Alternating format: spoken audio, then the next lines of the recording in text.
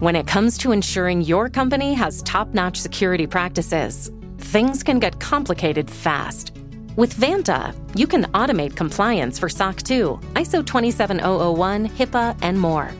Vanta's market-leading trust management platform can help you unify security program management with a built-in risk register and reporting, and streamline security reviews with AI-powered security questionnaires. Over 7,000 fast-growing companies like Atlassian, Flow Health, and Quora use Vanta to manage risk and prove security in real time. You can watch Vanta's on-demand video at vanta.com/decoder to learn more. That's vanta.com/decoder. Support for this podcast comes from another podcast. The world's most valuable resource, it's actually data. Our data, based on our behaviors, is frequently being gathered, tracked, stored, and sold. So what does this mean for us? Join host Rafi Krikorian for Season 2 of Technically Optimistic, where he'll take you on a deep dive into how our data is being used and what we can do about it. From social media feeds to foundational human rights, Krikorian leads us into territories both familiar and unexpected, with openness and genuine curiosity. New episodes of Technically Optimistic drop every Wednesday. Listen now wherever you get your podcasts. Hello and welcome to Decoder. I'm Nilay Patel, editor-in-chief of The Verge, and Decoder is my new podcast about big ideas and other problems.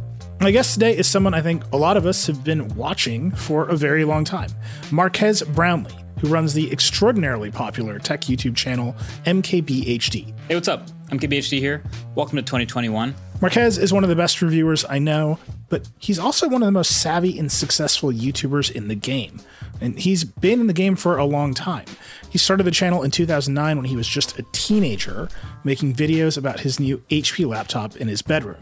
Since then, he's grown it to one of the biggest tech channels on YouTube, with 13.4 million dedicated subscribers, a podcast, and a growing support team.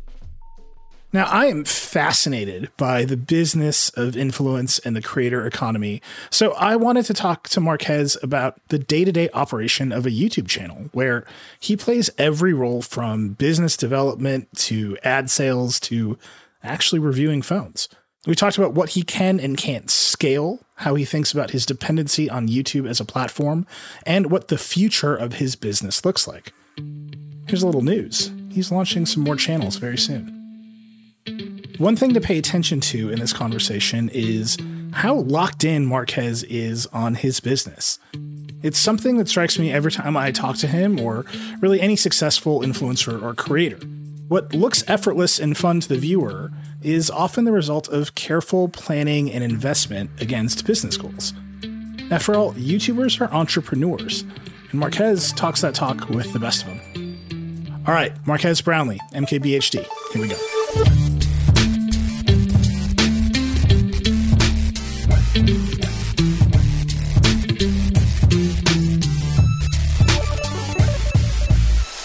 Marques Brownlee from MKBHD Incorporated. Sure. Welcome to Decoder. Thanks for having me. Sorry in advance for all the noise. There's going to be random noises.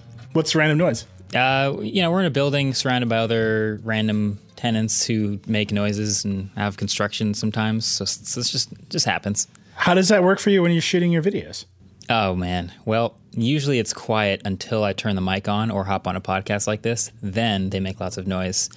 And we just kind of wait till noises stop. It's not ideal. You got to embrace uncertainty. Exactly. I mean, I'm very used to it. So you run a very popular YouTube channel. It's your channel. You started it when you were a teenager in your parents' house. I think a lot of people listening to this kind of know your story, but give folks the quick version of that journey. Sure. So I was a teenager in high school and was always into tech, but I had to make a big purchase. I had to buy a laptop. And so I watched a whole bunch of YouTube videos on which laptop to buy. Finally bought a laptop and saw some other stuff with the laptop that I didn't see in those videos. So my natural response was turn on the webcam, talk about those things, upload it to YouTube, just in case someone else watching videos to choose what to buy could see that. And so that kind of snowballed into just making all kinds of videos with the laptop and then the software and the cooler and the mouse and the keyboard, and just turned into a tech YouTube channel. And here we are. So that was a very early version of YouTube, right? Like, oh, yeah. I don't want to make you like go back into your brain at that moment and imagine yourself as a teenager, but the instinct to make a video on YouTube then and the instinct to make a video on YouTube now, it feels like just very different. Everyone's motivations are very different across that sweep of time. What was your instinct? Like, this is the best way for me to share what I know. It's not write a blog post, it's make a video. Yeah, you're right. I mean, I don't think there's a lot of kids in 2009 who bought a laptop and decided to make a video about it on YouTube. But I don't know. I think there was something about all those videos I was watching that I really enjoyed, and they helped me a lot in my purchase decision. So I felt like the best way for me to, like, I couldn't believe I was finding something that I didn't see in those other videos. So I was like, the obvious answer here is to add to that collection of information, so when someone else is choosing what to buy, they can make a better choice than I did. You know, they can watch my video and realize something they wouldn't have seen in the others. So yeah, video is it was a natural medium. I've never been much of a writer, so yeah, video just felt like the place to start. You were making those videos because you wanted to help people out. Now you run a fairly large operation. I actually just saw you tweet you're hiring like 6 people. How big is your business? How many people does it have? And how many people do you want it to be? Yeah, I think a lot of people, when they imagine a YouTube channel, don't imagine very much work behind it.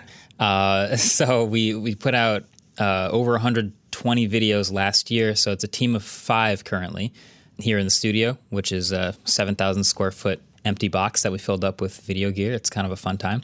But it's me, it's Andrew, Vin, Brandon, Michael. It's a combination of cinematographers, set designers, motion graphics specialists, and myself. Adding to that is both proactive and reactive. I think we want to do more, but we also want to do better. So we're adding writing talent, we're adding more editing talent and things like that to take some of the work off of my shoulders, but also be able to scale up, because we're making a weekly podcast now. We're planning to start a couple new YouTube channels this year. So there's a lot more going on, but I think the teamwork of it all is something that's pretty underrated. There's a lot going on behind the scenes that make the videos.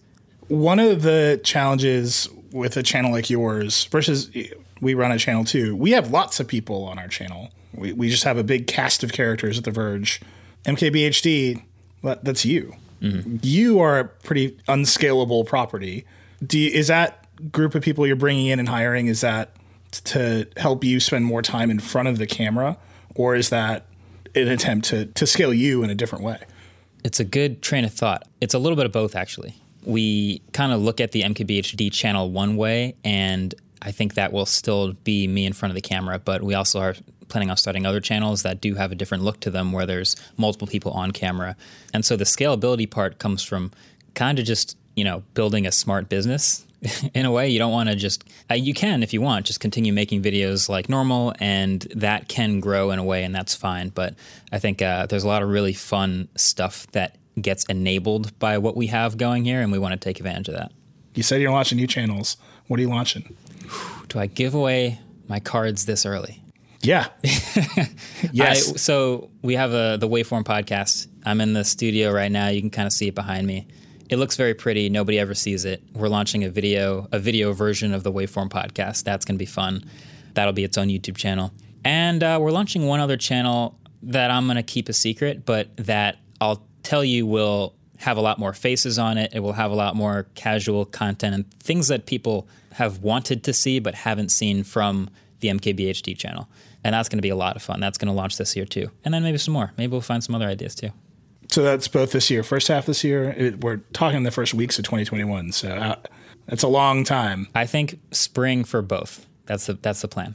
It's really interesting because you and I have known each other for a while. And I just remember one of my first conversations with you, you were just intently focused on completing a motion graphics course that you had been taking. Mm-hmm. And now it's several years later and you're not that deep in the weeds. Like, you've just hired a motion graphics person and you're talking about scaling your business and using your facilities in a different way.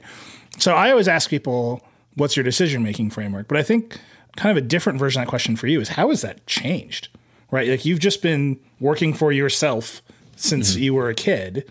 Now you're running a large business. There's people who depend on you. How has your framework changed and how is it growing? Yeah. So here's the way I like to think about it. And maybe this is a weird analogy, but stick with me. So I think of myself first of all, a YouTuber is a bunch of different jobs in one. Let's say you're a tech YouTuber. Part of your job is writing. Part of your job is being on camera. Part of your job is shooting the video. Part of your job is editing the video. Part of your job is promoting, uploading, sharing, and content strategy and all that stuff. And so I kind of thought of myself as this business was growing and as I was making these things, kind of like an octopus, where I have one arm doing one thing, another arm doing one thing, and some are more precious than others. Like the on-camera or the writing or the editing are very important to what makes an MKBHD video.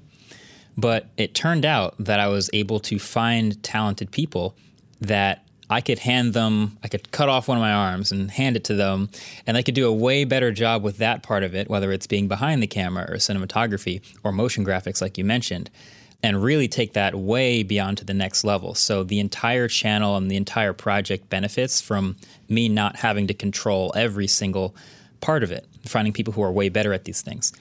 It's still a bit of a process for me. We're kind of looking at it like hiring unicorns, where I could hire an editor, but you also want an editor that understands the tech world and understands YouTube and understands what makes a YouTube edit versus, they could have edited for BBC or CNN or something like that. So there's still a learning process to finding the right people for these different places. But the end goal is to find those people and cut off another arm and hand it to them.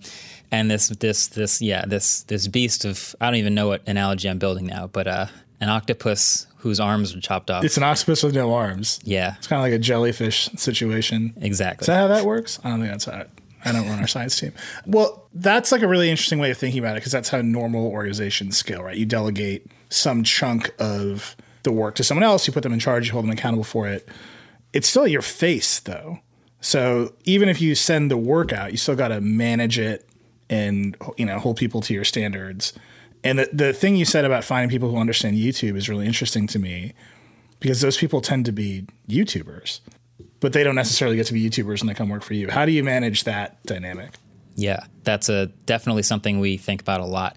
So part of it is you find people who are either already YouTubers and willing to put that skill towards something new. And we also highly encourage people to just do their thing and freelance and run their own channels on the side, and that's fine. But yeah, it's kind of tough finding that right person. That's why it's taken so long, by the way. We have 5 people here now. I'm sure I would have been hiring all year last year if there wasn't a pandemic, and we would have been, in the midst of what we're trying to do now. And it is definitely a process trying to find the people who will actually, be dedicated to the exact thing you're trying to do. Yeah, it's interesting. You said we a couple of times. Yeah. Who's the we in your equation? Yeah, so I still have a couple precious arms, which is the edit. I still edit 99% of everything. I have the motion graphics and cinematographers, I'll call them, Vin and Brandon, who will just go in on like 8 hours of editing for the first 7 seconds of the video, the intros, the fun stuff like that. But I'm 99% of the edit. I'm writing everything. And I think at the end of the day, like you said, it's still my face and I'm on camera, and it's still my presentation of my ideas and things that I'm sharing. But the we is, so Andrew is sort of a co-producer, assistant, whatever you want to call it. And we kind of share the vision of how the thing grows and what we want to make. And I say we because I just like to give credit to the people who've made it possible. Like when the pandemic started, it felt kind of like a throwback where it was just, I kind of gave everyone a chance to get home and stay safe, and it was just me and the camera again. And I was like, this is kind of how it started. And yeah, it's really hard to make the stuff you want to make. So yeah, it's definitely, it's a team process, and I like to give credit for that. We've basically shot all of our videos with my directors on Zoom, and I'm just like, man, this is not even close. It's very fun. And then that novelty fades, and you're like, I miss having everybody here. It sounds like you've got people back in your studio. You're working as a team again. Right. Yeah. It's fortunate we have that. You're a small business owner. What have your COVID protocols been? Is it just you're hoping for the best information you got? Basically, yeah. And hopefully, the vaccine and everything come as quickly as possible. At this point, we're not traveling for anything. If you'd seen our travel schedule in the couple of years leading up to 2020, it was a lot. And actually, we traveled for, I think, 6 out of the first 6 weeks of 2020, but haven't done any of that since. We're just coming into the studio, making, and heading out. There's also Retro Tech our YouTube original series production happening here behind the scenes. So that'll all come out later in 2021, but that also has its own set of protocols with parts of that team coming to the studio and getting COVID tests every week. So it's a little different. It's a little different, but I'm like required to disclose now that Retro Tech is produced in partnership with Vox Media Studios. I have nothing to do with it, but it's our company, so I gotta say it. And I am told their COVID protocols are pretty hardcore. One question from our team, our video team, that I thought was really interesting here is, as you've been on the path of growing bigger and bigger, you're very successful, you're very popular, people really like you. You haven't had a boss. How do you grow and improve when sort of the audience is just overwhelmingly telling you that you're great? Like, where do you find the incentive or the self-criticism to improve? Because you've definitely, like, obviously wildly improved over time, but where does that really come from? Oh, thank you. I, from the beginning, always had a sort of a driving light, whatever you want to call it, to make what I would want to watch. And you can sort of expand that into running a channel that I would want to subscribe to. And I watch a lot of YouTube. I watch a lot of tech videos. I watch a lot of all kinds of other videos. And so I get inspiration from all kinds of places. So it is great to see comments and people enjoying the videos and enjoying the higher frequency of videos and the better production and learning more from the Explain series and all sorts of other fun stuff. But at the same time, there's a lot more that I see that I'm inspired by and more stuff that I want to make.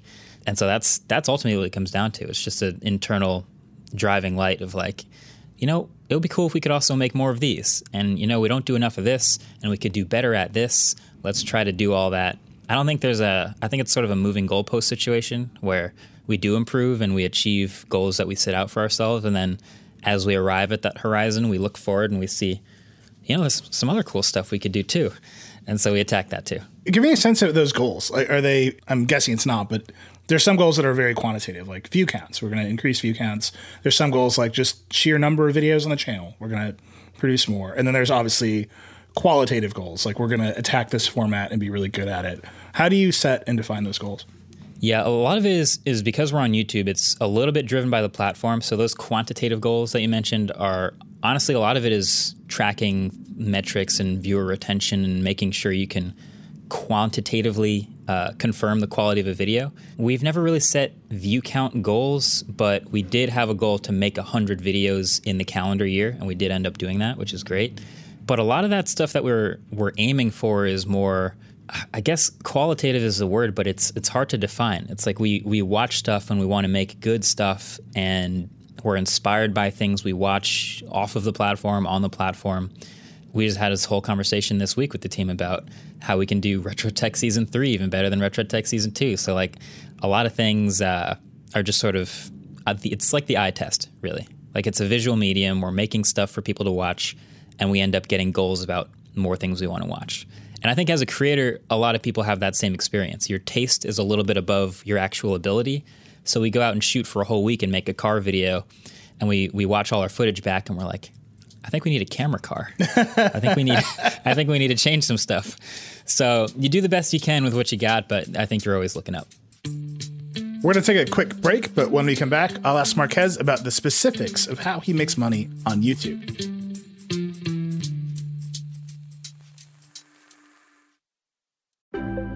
Support for this show comes from Wix Studio. Debate time.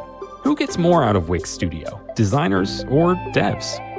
First off, if you don't know about Wix Studio, it's a web platform offering the flexibility agencies and enterprises need to deliver bespoke sites hyper-efficiently. Now, back to the debate. Designers, you can create fully responsive websites, starting with a blank canvas, or choose a template for any layout and tweak per pixel with your CSS. If no code's your thing, or you just like to move fast, there's also a ton of smart features, like native no-code animations and responsive AI that adjusts every breakpoint. Devs, Wix Studio offers a powerful suite of homegrown web APIs and REST APIs. Quickly integrate, extend, and write custom scripts in a VS Code-based IDE alongside an AI code assistant. Designers or developers, search Wix Studio and find out for yourself.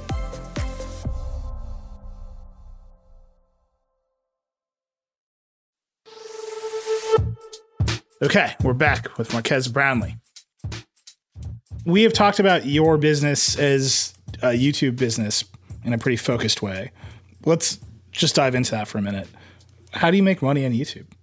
Yeah. Oh, this is the number one holiday family reunion question. Oh, good. You're like well practiced at it. Yeah. Well, I mean, there's the simple answer and there's the business long drawn out answer. I'm sure you'd like probably both actually. So YouTube ads is like the primary fundamental way that YouTubers make money. So you upload a video, there's ads somewhere on it or in it, and the YouTuber gets paid for the placement of those ads because they brought the eyeballs to the video. So the deeper understanding of that is there's different types of ads. There's the ads that are built into YouTube through the AdSense program. That's one version of it. You don't really get to control those ads, but you can have still banner ads. You can have pre-rolls, mid-roll video ads, things like that. And there's a whole ecosystem there where you try to find a balancing act between how many ads do you place? Do you put mid-rolls in your videos or not? But then there's also the integrations that you do control, which can be inside the videos. Sometimes it's a pre-roll. You say this video is sponsored by. You have a integrated section inside of a video or a post-roll. You get control over that, which is often very beneficial because that's way better targeting for the company who's trying to talk to somebody. And then there's all kinds of other alternate ways that YouTube channels make money. For example, we have a merch store. You can buy apparel that has our cool designs on it, logos, things like that. We also have a podcast that's its own format of how it makes money. I'm sure the podcasting world is familiar with that.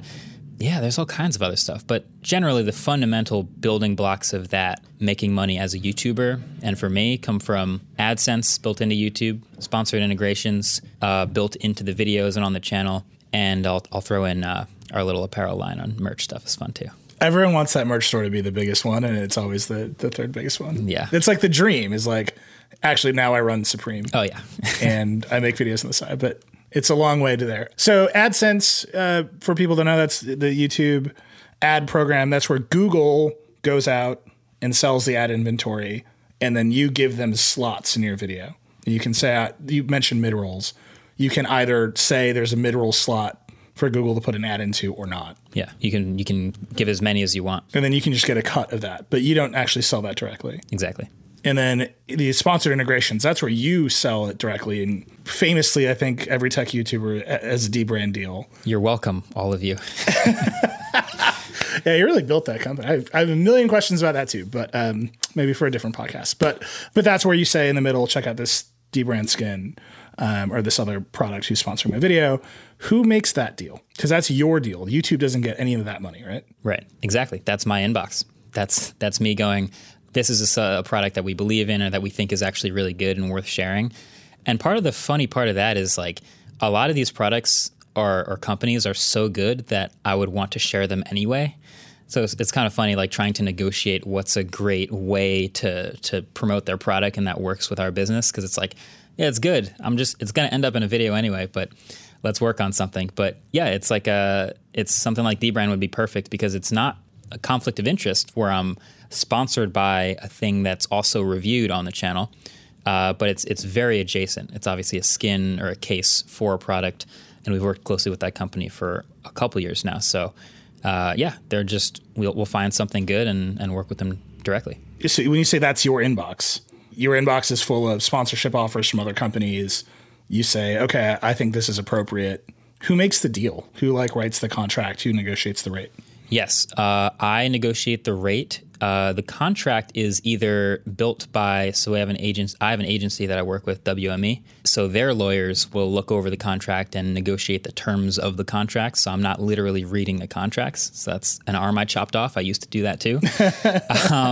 So that's great to have them. They take their cut, obviously, for also bringing some of those contracts and those companies to my inbox. But at the end of the day, it's like, if you could see the amount of stuff we say no to, it's just like a constant flow of, we want to be on the channel, we want to be in a video, and finding the stuff that really makes sense. And then that's just me going, let's see how we can make this work best. So you said WME. WME is William Morris Endeavor. It's one of the biggest talent agencies in the world. They're a big deal. I think I have to disclose that I think Fox Media is repped by WME too. I always err on the side of over-disclosing. That's a company that when you started did not have an influencer relations department, was not making brand deals on YouTube. And now you're saying they run your contracts for you. What is the process of growing up inside of a company that's also learning how to do this work? Or did they just come to you and say, we're ready for you?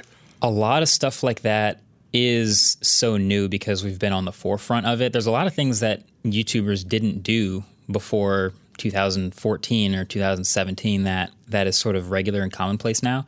With WME, it was pretty good. They kind of had a couple ideas about how to translate, and we've gone back and forth over time about how to work better together, and that's also been a multi-year process.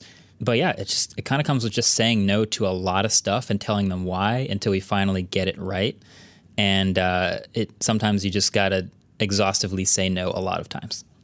What just strikes me out of this conversation is, well, on purpose because I'm asking the questions this way, but you are describing a lot of management work. Yeah. Right? Even a conversation about how to make RetroTech Season 3 better is time that you are not reviewing a phone. It's time you're not in front of the camera. It's time you're not in the edit. How do you manage your time? Like, do you have just a totally regimented schedule? I live inside of Google Calendar and Google Tasks. I would be a lost human without those things. Yeah, it is to me. I kind of think about this a lot, is like how much time I spend doing the thing, making the thing, versus managing how we make the thing. And it turns out that the management part has become a lot more of my job, but almost necessarily to make it a better thing. I found that there's arms that I can cut off, if I could just exhaust this analogy. We're just going to go for it. There's arms I can cut off that are easily able to be taken up by very skilled people, and that's wonderful to see. The management part of it, as you describe it, is kind of not one of the arms. It's sort of one of the octopi have 3 hearts, so let's just go with that. It's one of the hearts of the octopus, and it's sort of the beating heart is what makes it what it is. So when people watch an MKBHD video, they're watching me on camera, but they're watching a lot of my words and my experiences being translated into a video form, and a lot of them aren't really thinking about that they're watching an edit or they're watching a review process or they're watching any of that other stuff. So the core stuff like the management, I have had to learn over time how to be a better boss and a better manager and a better accountant and working with all this other behind the scenes stuff. But the fact that I can put time into that and it doesn't feel like I'm taking away from the edit or whatever other arms I've chopped off is definitely a luxury that we've built in over time. I used to ask everybody who came for a Vergecast interview, how do you manage your time? And the reason I would ask everybody that is because I struggle with it so much. And I have the same problem as you. I host this podcast. I manage our team. I have found that I need to be extraordinarily selfish with my creative time. I need hours, just uninterrupted hours, to think about the thing I'm going to make. And then I can actually make the thing quite quickly. But the time I spend thinking about what I'm going to make is very precious, and I don't like to be interrupted. That's one way of doing it. There are other people who just like multitask all the time. How do you come out? I think I'm closer to you. I try to give my team here somewhat of a 9-to-5 to make it a reasonable workplace environment, but I don't really ever turn it off. Now, there's some exceptions. There's no team sports this year, but I play Ultimate Frisbee, and that's like my weekends, and I don't really mix the two. But as far as like my calendar, like I'm very much into this is going to be our time for shooting stuff. This is going to be our time for, everything that goes into the video. And then they go home at 5 and I'm just going to be here editing for a couple more hours and just making the thing or writing or pre-production or whatever it is. So some stuff doesn't mix, as you say. Some stuff does. How do you deal with, you have clients, right? You have an inbox, you have people who want to make your deals. Clients are notoriously quite demanding in the advertising world. Are you just as pushy with them? Yeah, I kind of have to be. And sometimes WME gets to be the bad guy, but I like to keep it very, very short and sweet. I think I tweeted a couple weeks ago, like, how many emails do I get that are just like, hey, this is us. We've got this idea. When can we hop on a call? No, I don't really want to do that. If you can't get your idea down in a couple sentences in an email, it's probably not a good enough idea. Yeah. And maybe that's harsh, but that's just, we have to be very efficient with this stuff. So yeah, we say no, like I said, to 99% of the things that we get offered to do, but that last 1% of things we think very deeply about and work with a lot of people to try to make the right decisions and pull it off well. So that might turn into merch, that might turn into RetroTech, that might turn into any number of interviews we do or projects on the channel. What's your revenue split in a general sense between AdSense, sponsored integrations, merch, and the other stuff? Yeah, I would say so.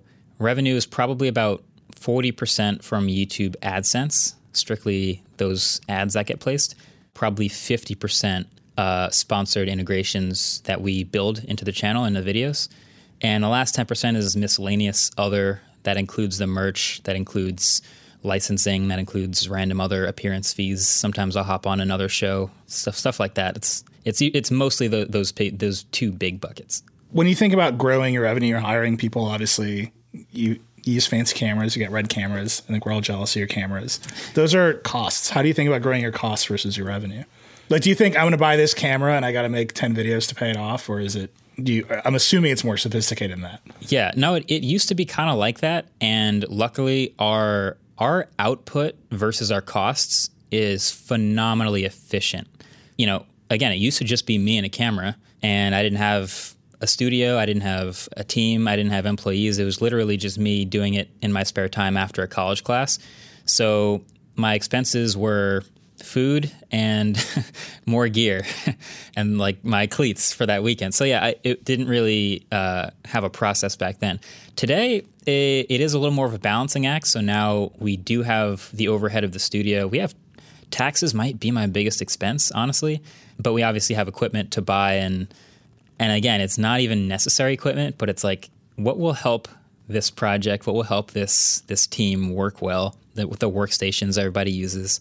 And I guess, yeah, you can kind of think of it as like we don't think of revenue on a per project basis, but I think I imagine it more on a monthly input output where if we, let's say, don't do any sponsored integrations for a month and just have this much AdSense coming in, what's the difference between that and how much we're going to have to pay for salaries and studio and equipment? And if we can spend that, great. If we can put it back into videos, even better. So if you're not cost per project, which makes sense, like the standard TV network executive way of thinking about costs is cost per minute of video. That's how a TV show would get its costs measured versus its revenue. Is that more of where you're at? Is we've made 100 videos, it costs this much to make, we made this much money, we're ahead for the month? I don't know that I don't know about per minute. I think it's still pretty broad for me in like a per month, per quarter basis where it's like quarter one, we will probably overall not have nearly as much like room to work with and put back into videos as quarter 3 or 4. But none of it is ever so negative to the point where I have to think too hard about it and make business decisions based off of that. So I guess it's luckily something I don't have to think about very much. If we now this might change because we're hiring a bunch of people. We're thinking about building the space up. This might eventually be a thing where it's like we better make the money back. But at the moment, we haven't had to think too hard about it. Well, one thing that's really interesting is you don't have slots. Like a TV network executive thinks in 30-minute increments. Yep. So once you have that fixed through the day and you've got a bunch of producers competing for those slots, I think it's very easy you can see how they ended up at cost per minute. Yeah. Right. Like how much does this 30 minutes cost us? Right. And you just like end up there through the run of the day. You have effectively infinite slots on your own little network. Right. But the thing about those slots is their value changes way more fluently on way more different factors. So the cost of an ad spot on the channel has changed over time based on the things like the sentiment of the channel or the size of the channel growing over time, or even what that video is about. If it's a positive or a negative video, how tied in is that integration to the video itself? There's a lot of science more than math, I think, that goes into, how much an ad spot is worth. So in a TV world where you're like, this is how many viewers we're going to get, and it's just going to be a broad variety of people, this is how many eyeballs you want to pay for, you can have it. That's, I think, really different from YouTube where it's like, how closely can we work with this company? How good of a thing are we enabling? What can we actually make? Like, those are different questions, I think, that don't really necessarily get asked as much in that environment that I think touch like everything we do. So this kind of gets into one thing that I personally was very happy to see on your channel. You made an entire video about your ethics policy and what you will and won't do with advertisers. But just to draw the stark contrast, I have almost nothing to do with the revenue of The Verge, right? Like I'm a very traditional journalist in that mold. Like I know who our sales team is, and sometimes they parade me out in front of executives to like seem fancy, but I don't know what our rates are. Like I'm very insulated from sales. You're in it. Like you're in, it's your inbox, it's your deals, you're setting the rates. How do you balance that tension? Because it's a very very YouTube specific tension in one way, but then I think we're seeing it across the entire kind of creator ecosystem. Yeah, it's interesting the way you phrase it. Like I think of our rates for like an ad in a video, like I said, as pretty fluent, but really it's a balancing act because you don't want to overdo it or pick the wrong thing or not consider some part of this that should be considered. Like you want to make more, of course, so that you can pay for and put back into the projects and make better stuff and get that camera car. But the other end of that seesaw is like you see channels that do way too many ads, or you see, and again, it comes down to like what I would want to watch.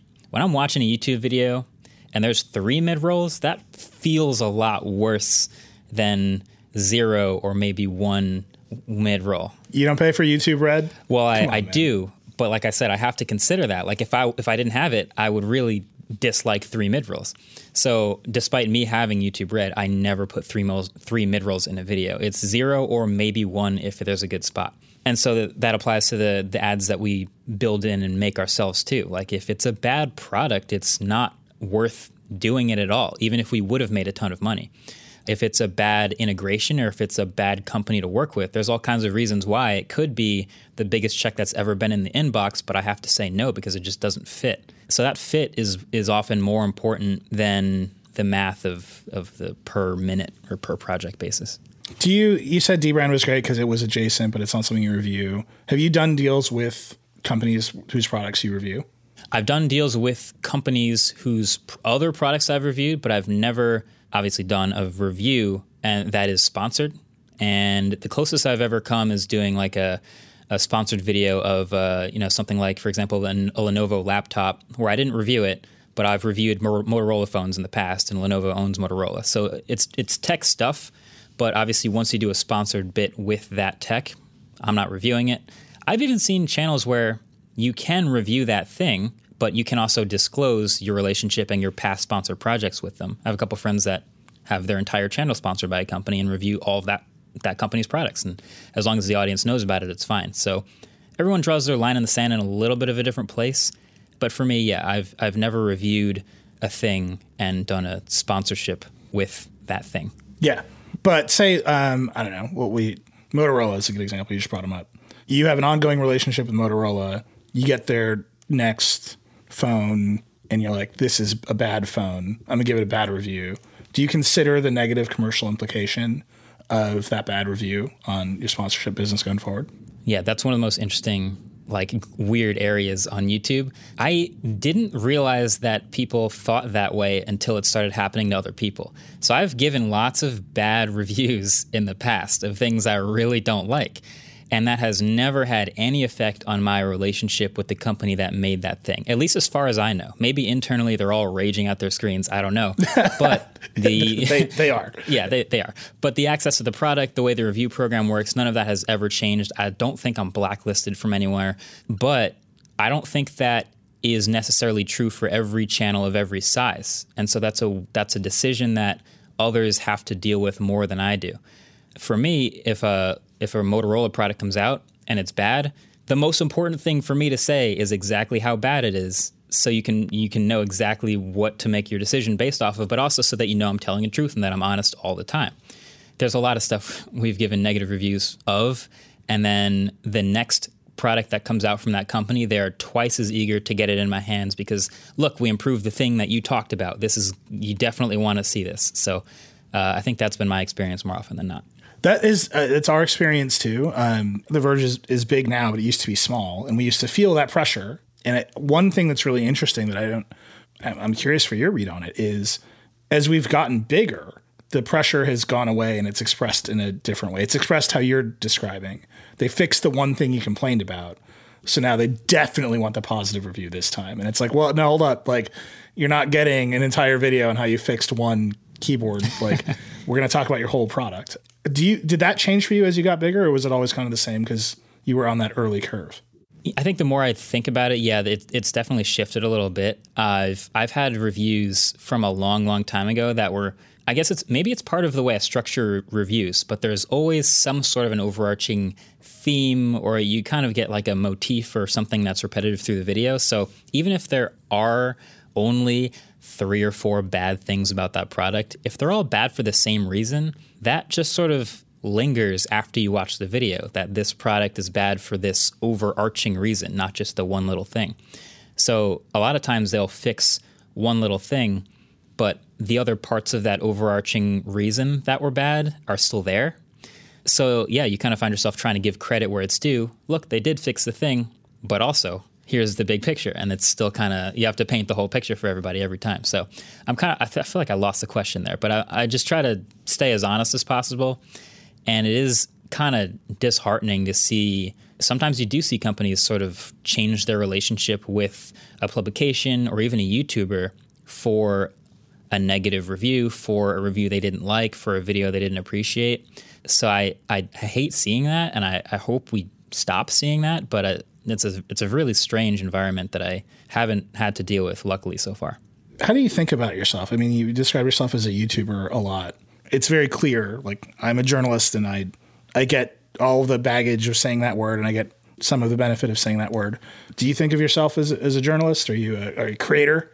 Are you an influencer? What is your category, do you think? Oh, God. Well, there's some weird words in there. Okay. Yeah. It really depends on who I'm explaining this to.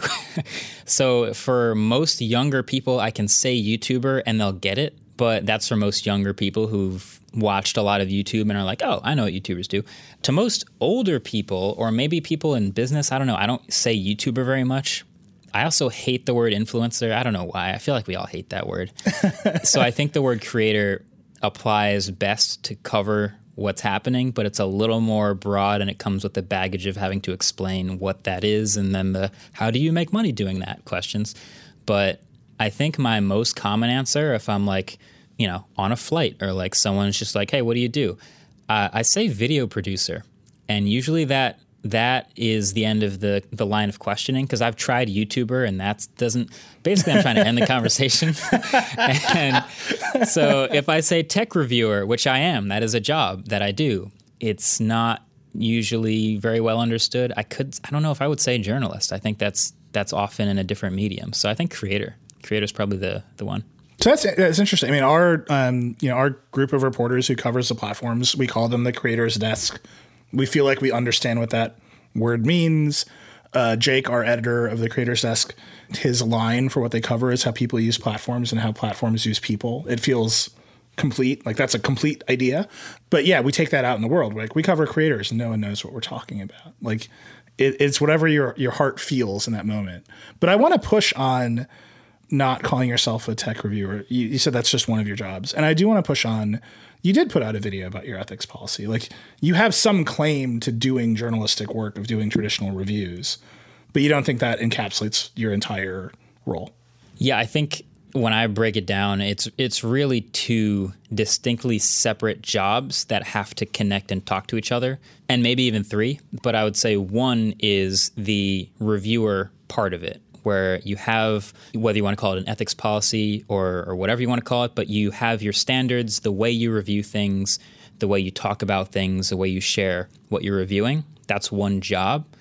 And then the other job is the content strategy, the YouTube growth strategy. There's other words I've used for this before, but that whole creator side of it, which includes the production side of it too, which is like the video editing and making the video and then being on camera, all of this stuff that goes into making a YouTube channel and building a video channel is a very distinctly different job. So when I describe who I am or what I do, it feels like I'm picking between describing one of those things. If I'm a creator, I guess that's more leaning into the YouTube side of it for sure. But if I'm a tech reviewer, that's obviously leaning hard into the other side. So I don't know if there's any one word that fully explains everything that I do until I start getting into, well, I'm a YouTube tech reviewer. And then they have a lot of questions. So it's tough. We're going to take one more break, but when we're back, I have a few more questions from Marques about his relationship with YouTube as a creator and using his platform to go beyond the traditional tech review. All right, we're back with Marques.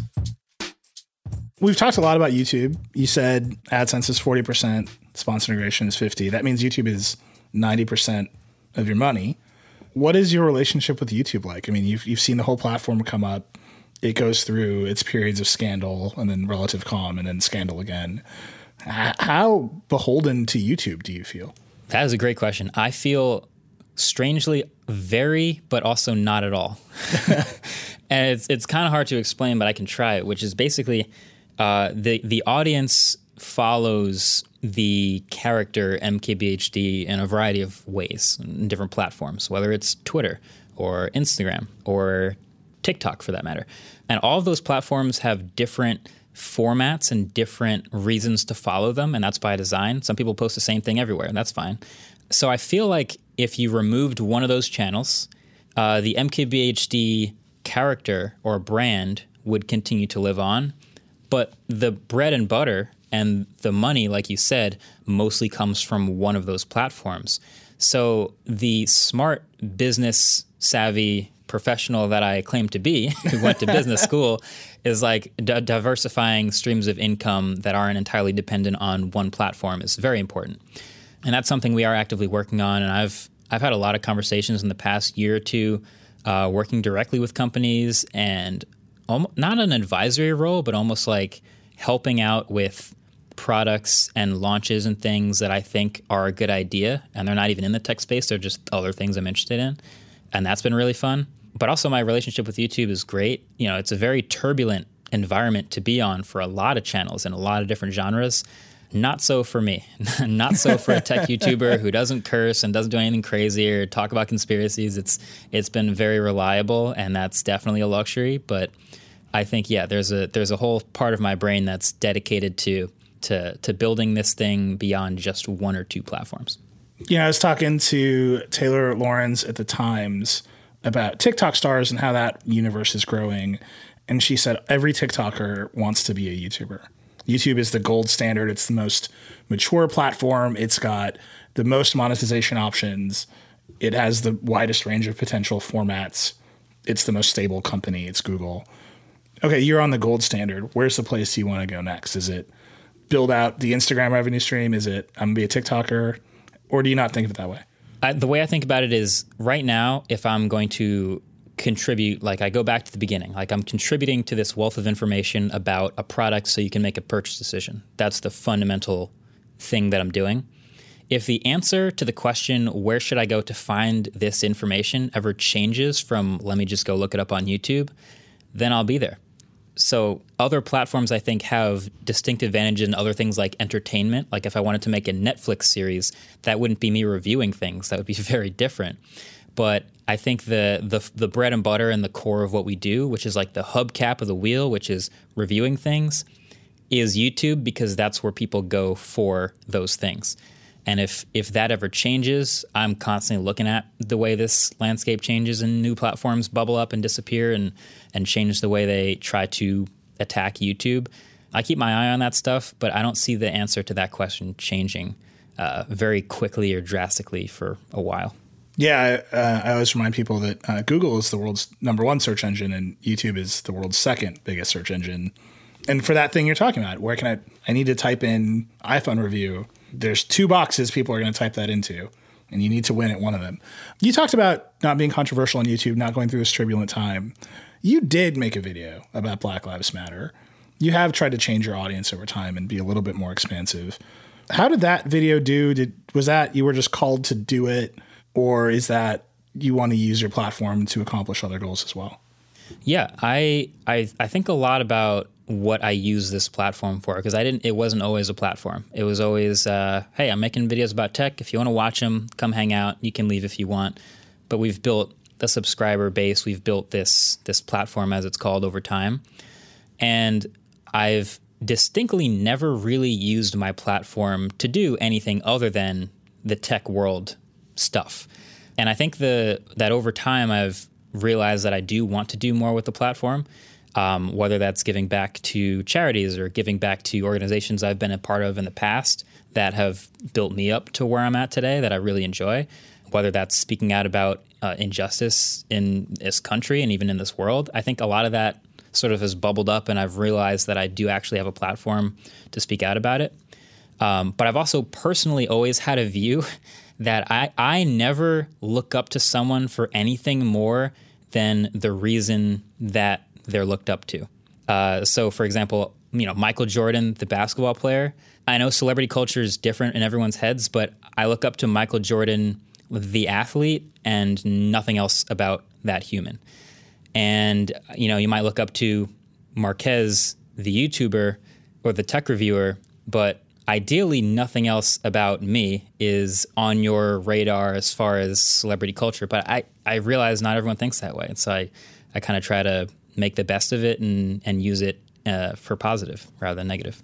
It's interesting because I think that's how Michael Jordan wanted people to think about him. But that is not how LeBron James want people to think about him. That is not how many other modern celebrities, like that internalized conception of celebrity for people with platforms that size has definitely shifted over time. Is that just like a path that you're on? You're like, Marques at 40 is going to be like, I built a school. I think it's something I've realized. Like I personally have had this like one channel. Like I'm a golfer. I look up to Tiger Woods, the golfer. You should not look up to Tiger Woods for any other reason than golf. Exactly. So I'll bring up Tiger all the time as like a personal inspiration for a workhorse. And, there's all kinds of other reasons why you shouldn't look up to Tiger. So yeah, for me personally, I've realized that that's my one track mind, but I understand that athletes like LeBron have used their platform to accomplish incredible things and often really great things. And I see that as an inspiration. And I feel like me realizing that that's more often how people see that person makes me want to use it for good. One thing you said this thing about reviews that I think is really interesting, which is you're helping people make a purchase decision, which is how I think about reviews too. It's the core service a review provides to the world. And if you're not doing that well, then you might as well not think about doing anything else. But I think of it a little bit more expansively because we also cover all the other bits and bobs of Google. Like, I don't know how to cover the state of Android right now without talking about the fact that Samsung is effectively a monopoly provider of Android phones and Google doesn't have a lot of competition, or that Qualcomm is effectively a monopoly provider of chips. And like, there's a whole antitrust conversation in this world. And I can, with a review, I can say, I added up all this other stuff I know, right? Like I can weave that all in and say, here's this purchase decision, but there's this larger set of forces in the world that have led to this product. The example I always give everybody is the answer to why does my iPhone drop calls is like the United States government exists, right? Like you have to like pull it all the way out to spectrum auctions and network capacity. That is a different, I mean, that some of that stuff feels very political. I feel very political when we do it, but it's necessary to explain some of the products. You're talking about, this blend of using the platform for advocacy. Do you think that you need to engage on that sort of policy side, which opens you up to a world of political opinion? Yeah, so that's part of actually why I'm building the team up a little more this year, is because we want to cover more stuff. And I think the actual breadth of what I talk about has actually pretty dramatically expanded over time. It still is obviously in the tech world, but if you look back, I started with the HP Pavilion DV7T. My first 100-something videos were all about software and accessories for that one laptop, right? So I'm in this world. Obviously, there's a little bit more on, the iPod comes out, and now there's the iPod Touch. Now I'm talking about handhelds.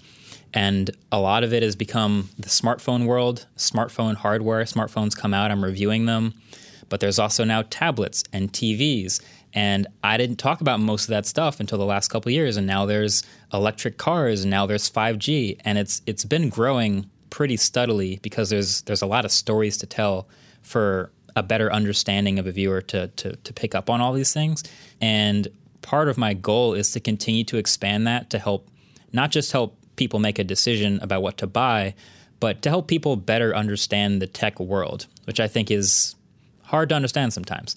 So it helps to have writing help and research help and try to get things as right as I can. But yeah, that is a pretty new goal for me and for the channel, is to help people better understand what's happening in the tech world, why it's happening, whether you should care, what part of it you should care about, what part of it affects you, things like that. And hopefully that can help them live their life a little bit easier in the future. But let me ask you like a hard question. We know that facial recognition systems are often biased against black and brown people, right? They literally just don't see us as well. Do you weave something like that into one of your reviews? Because that's something like the Verge team would cover. And so I didn't have to do the work, right? Like we have reporters do that work. And then when Dieter or Becca and I go to make the review on the channel, we just get to say it and put up our own headline and like the work is done. And we feel comfortable. I know for a fact that we have negative sentiment about that stuff. We get comments about that stuff. But that's the totality of the Verge brand. The Verge character is that stuff as well. Is that a place you would go in your reviews, or is that too political, or is it you're building the capability to be there? A little bit. I have a little bit already, and I recognize that a lot of that comes from my personal experiences and not as much from research about others' personal experience. And part of that comes from the reviews mentality where it's like, I reviewed this thing, mine didn't break. Someone else's broke. I didn't talk about how this thing broke. It's because mine didn't break, right? So I don't have the extra experience from others using the same product or reporting about it to know this stuff. But pretty recently in my blind smartphone camera test, I'm talking about how a lot of these cameras, when taking pictures of people with darker skin, do different things to the face than they would with someone with fairer skin. And I don't know that I've seen any sort of negative reaction to that, but that's, again, just coming from I'm taking pictures of me. That's just something I found. So I don't know. I like the idea of being able to dive deep into others' experiences with the same thing to loop that into my coverage. But as of right now, for the last 12 years of all these videos I'm making, all of it comes from what happened to me and when I use the thing. So that would be an interesting new leaf to turn, and I think it would be a good one to start getting into. One of the things I hear from YouTubers all the time is it's a grind. Like, this is one of the best jobs you can have. It's one of the worst jobs you can have. Like, you go a week without making a video, you got less money in your pocket, right? You've obviously scaled an infrastructure around you in a much more sophisticated way than a lot of YouTubers I talk to.